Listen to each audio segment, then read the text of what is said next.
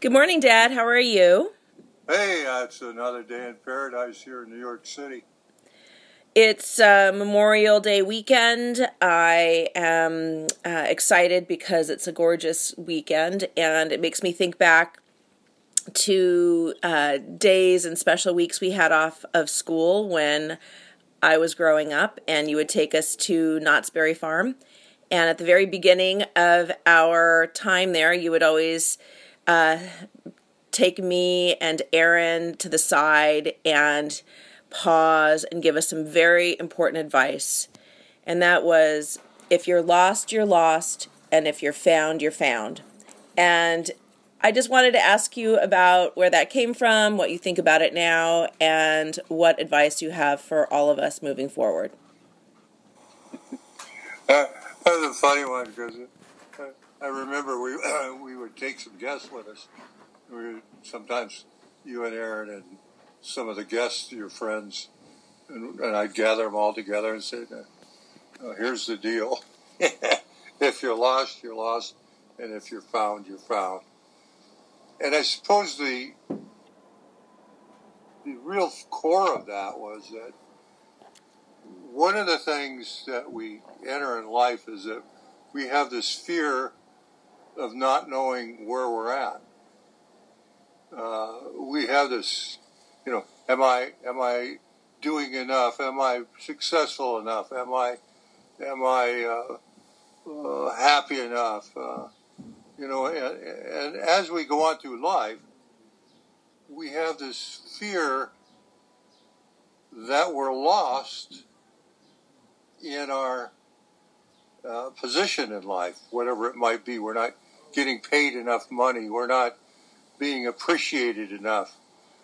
There's this whole syndrome that we have of a sense of being lost in a great universe. We look out at the world and we see people with bigger houses and nicer cars and maybe better looking kids or excuse me or happier homes, and we start to feel we're lost. I grew up in a caste system in the military, and my stepfather was a enlisted man. And I remember I would, in the housing, where there's enlisted housing and there's officer housing, I would go stand at the border between the enlisted and the officers, and I would look into the homes of the officers' houses and envy the people that were in there, because in my mind they were happier. They were a caste above, and I had this sense of loss. I had said to myself, why do they have that and I don't? And how can I get that which I don't? So I was lost, and as a soul, my soul was lost, and so when we're lost like that, we're lost. So we have to do something to combat that sense of futility and emptiness that creeps into our thinking. And the way we do that is we say, I'm found. And it's a simple little process. It's like, I'm found. And you see a hand coming out towards you, and that hand could be the hand of God, it could be the hand of a friend, it could be the hand of some relative from the past. It's like an invisible hand, but and it's squeezing your hand, and you're found. There's something that you have to combat on a daily basis, that sense of being lost versus that sense of being found. The way you deal with being found is you wake up every morning, and in your morning thoughts you say, if I'm lost, I'm lost, and if I'm found, I'm found. In other words, there's two separate entities.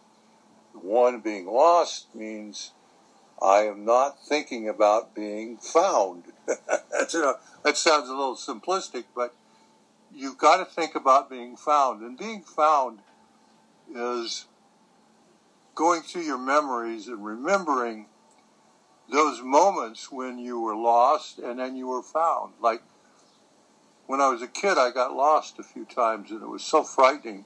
And then I got found. And I felt so good, so elated. One example of that, in a more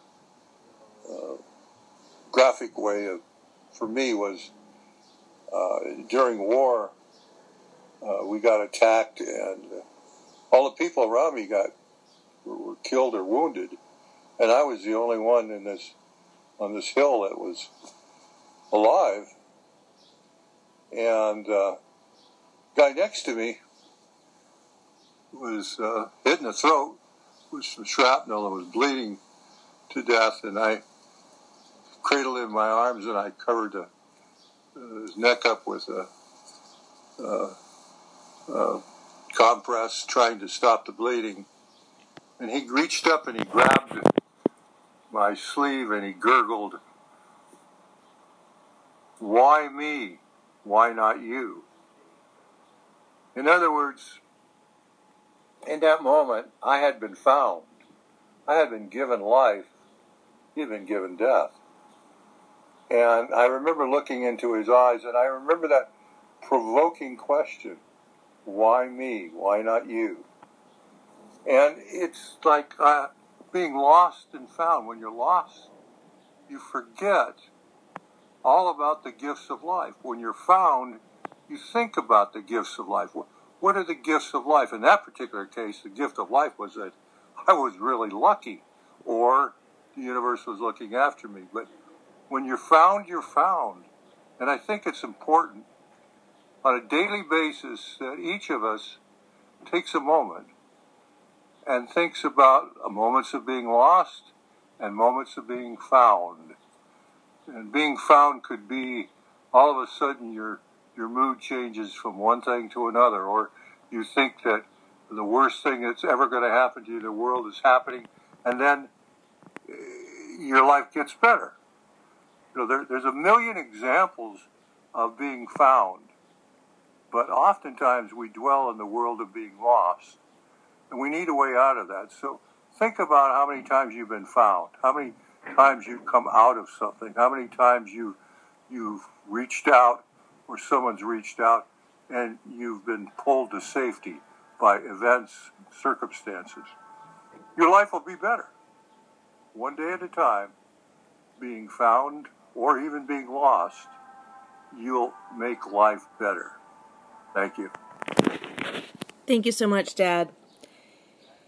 And listeners, if you like what you've heard, please pass this recording along. And if you would like to contribute to this 1440 programming, please feel free to make a contribution to Clifford Laurie McKenzie, and you can send it to 45 Park Terrace West, Apartment 2G, New York, 10034. Thank you so much and have a great day.